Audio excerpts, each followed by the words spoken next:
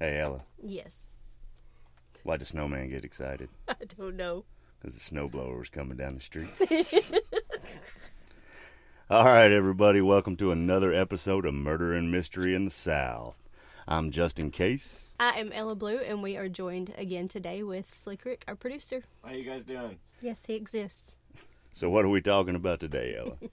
We're talking about the 1964 Freedom Summer Murders. Ooh, Mm-hmm. back to the flower power days. That's right. It's All right. going to be groovy. Well, let's get into it.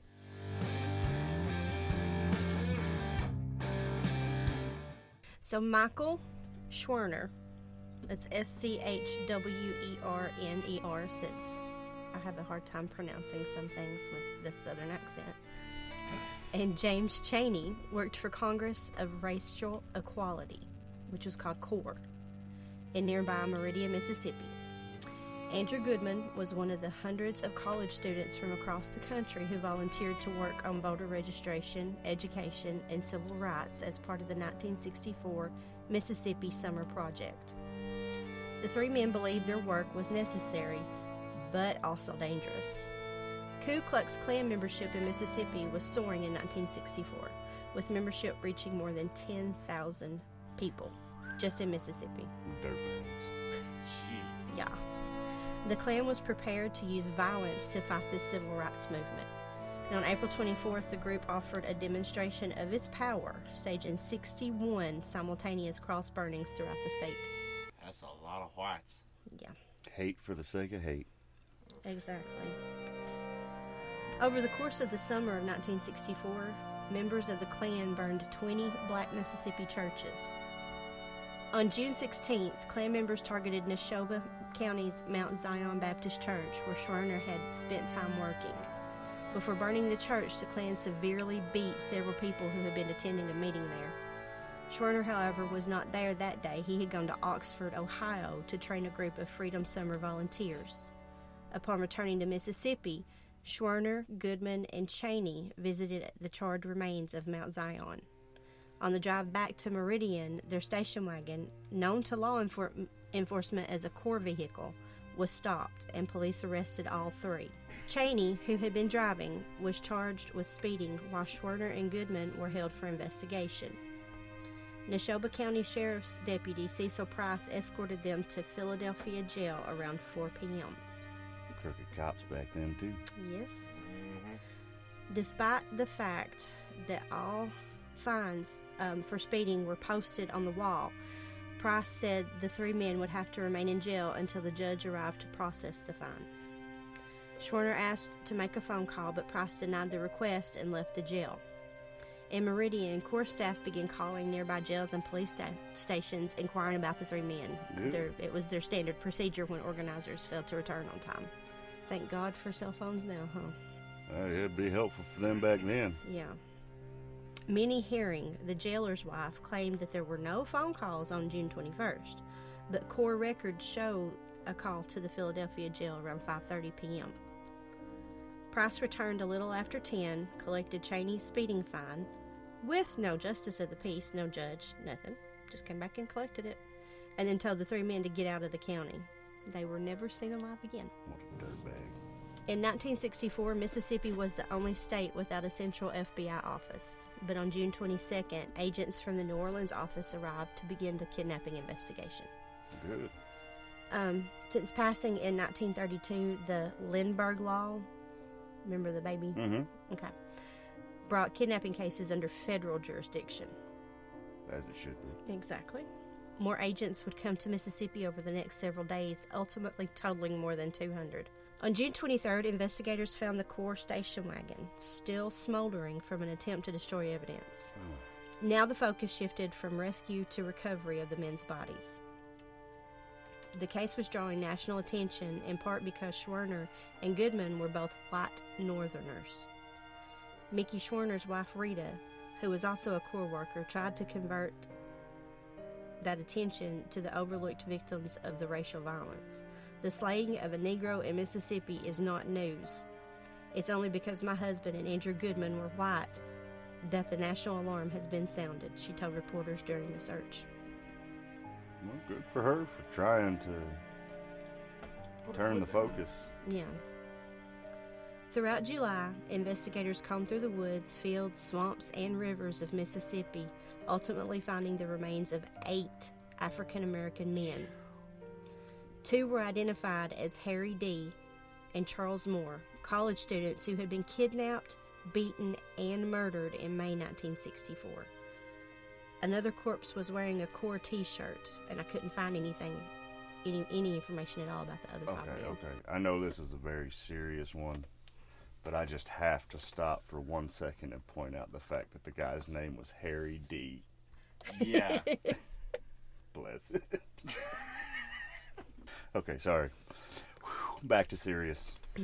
So finally, after 6 weeks of searching, a tip from an informant, later identified as a Mississippi Highway Patrol officer, Maynard King, sent investigators to a small dam on the Old Jolly Farm outside Philadelphia.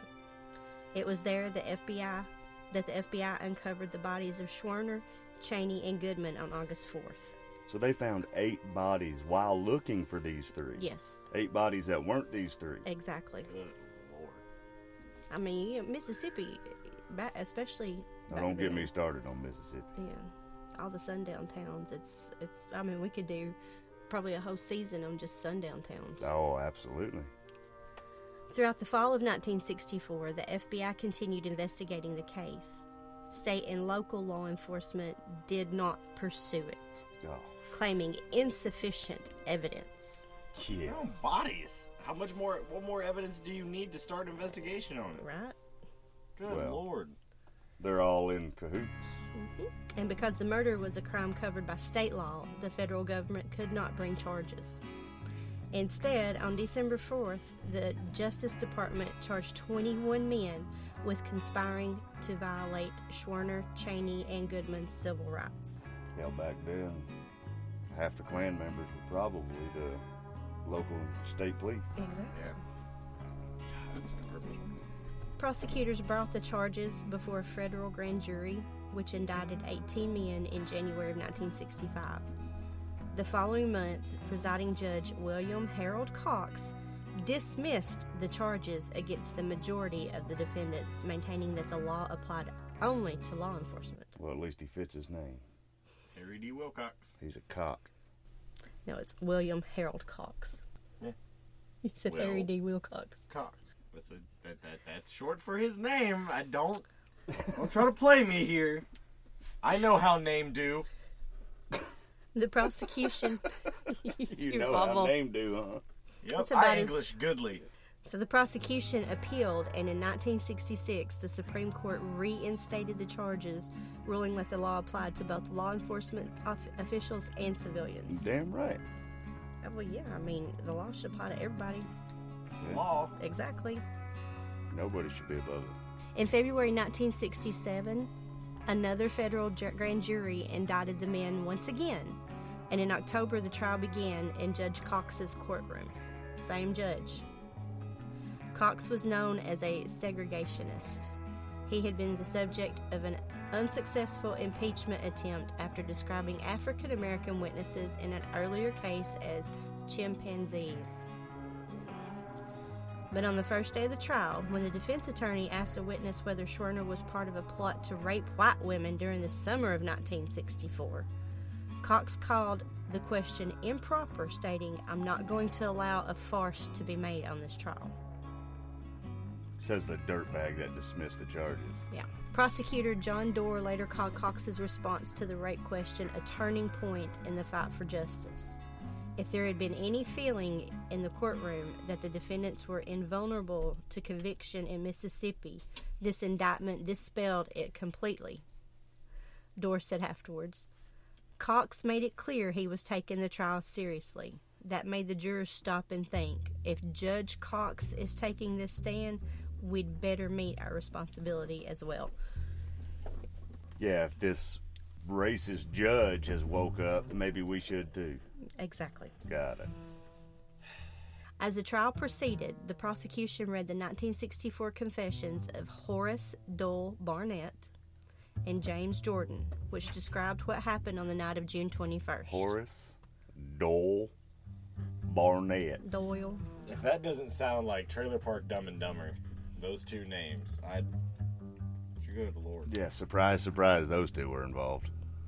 After leaving Schwerner, Cheney, and Goodman in the Philadelphia jail, Cecil Price contacted Edgar Ray Killen, one of the leaders of the local KKK, who was also a Baptist minister. I think I know who did it. Killen directed Klan members to gather in Philadelphia that evening. When 2 cars filled with Klansmen headed for the outskirts of Philadelphia, Price released the civil rights workers from jail and ordered them to head back to Meridian. He then joined the pursuit of the core station wagon. Well, it's one of them times you pray for a fiery car crash. Yeah. 2 station wagons full of Klansmen. Yeah. Shit. Making Chrysler look bad. Yeah. Catching up with 3 civil rights workers on Highway 19, the Klansmen forced the men into their cars and drove all of the vehicles to Rock Cut Road, a nearby side street. There, James Jordan shot Cheney and Wayne Roberts shot Schwerner and Goodman. The killers loaded the bodies into the core station wagon and drove them to the old Jolly Farm, where they used a bulldozer to bury the bodies in the earthen dam. The jury found 7 of the defendants guilty: Price, Barnett, Roberts, James Arledge, Billy Wayne Posey, James Snowden, and Samuel Bowers in the Imperial Wizards of Mississippi's White Knights of the Ku Klux Klan. Bowers had a particular antipathy toward Schwerner and had begun planning his murder in the spring of 1964. In 3 cases, the jury failed to reach a verdict. One juror refused to convict a minister, and Killen walked free. After unsuccessful appeals, the convicted men entered prison early in 1970. Each had received a sentence of between 3 and 10 years, but ultimately none would serve more than 6 years behind bars. That's ridiculous. That's insane. They all should have met the firing squad. That's my thoughts Big time. too. In 1998, Jerry Mitchell, an investigative reporter for the Jackson Clarion Ledger, published excerpts from the 1984 interview with Samuel Bowers in which he spoke openly about the killings. Quote, "I was quite delighted to be convicted and have the main instigator of the entire affair walk out of the courtroom a free man, which everybody, including the trial judge and the prosecutors and everybody else knows that happened." End quote. Mitchell's reporting established that Bowers was referring to Killen. The interview, which is now available to the public, was part of an oral history project to be held by the Mississippi Department of Archives and History and sealed until Bowers' death. It's just disgusting. Yeah. Mitchell, whose work on unsolved cases of the civil rights era earned him a 2009 MacArthur Fellowship, he never revealed how he got access to the interview. Mm-hmm. In 1999, Mississippi Attorney General Michael Moore announced that the state would reopen the case. Good. At his request, the FBI turned over more than 40,000 pages related to the initial investigation. In January 2005, a grand jury charged Edgar Ray Killen with murder.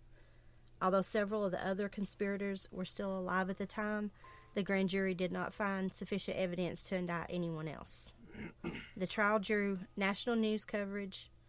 Members of the victims' families were present at the trial, some as witnesses and some as observers. Ultimately, the jury found insufficient evidence for a murder conviction, but did find Killen guilty of the lesser charge of manslaughter, and he was sentenced to 60 years in prison.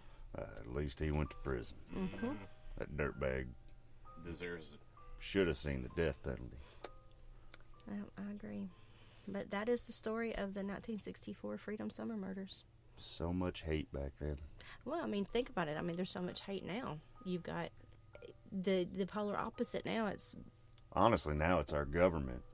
I think it is. I think it's between the government and the media. Well, if they keep us all separated, Yep. then we're too busy looking. They want everybody too busy looking at each other to see what they're doing. Yeah. It might not be, nowadays, it might not be as physically hateful as it was back then, but it's just as bad. Because now, with social media, it doesn't boil over as quickly. Because back then, you didn't have a way to talk shit on people you didn't like. No, you're right. Now you do. And people just do it openly, 24/7. People that hate blindly like that are just fucking idiots. True story. Well, guys, thank you for sitting with us again through another story. I hate that it was such a bad one, but, I mean, we are covering murder and mysteries, so... Yeah, we don't get to decide what happens. All we can do is talk about it and make sure it don't happen again. Right. Keep history in people's minds. Maybe it won't reoccur. Love each other. All right, guys. Y'all come back and listen to us again. See you soon. Bye.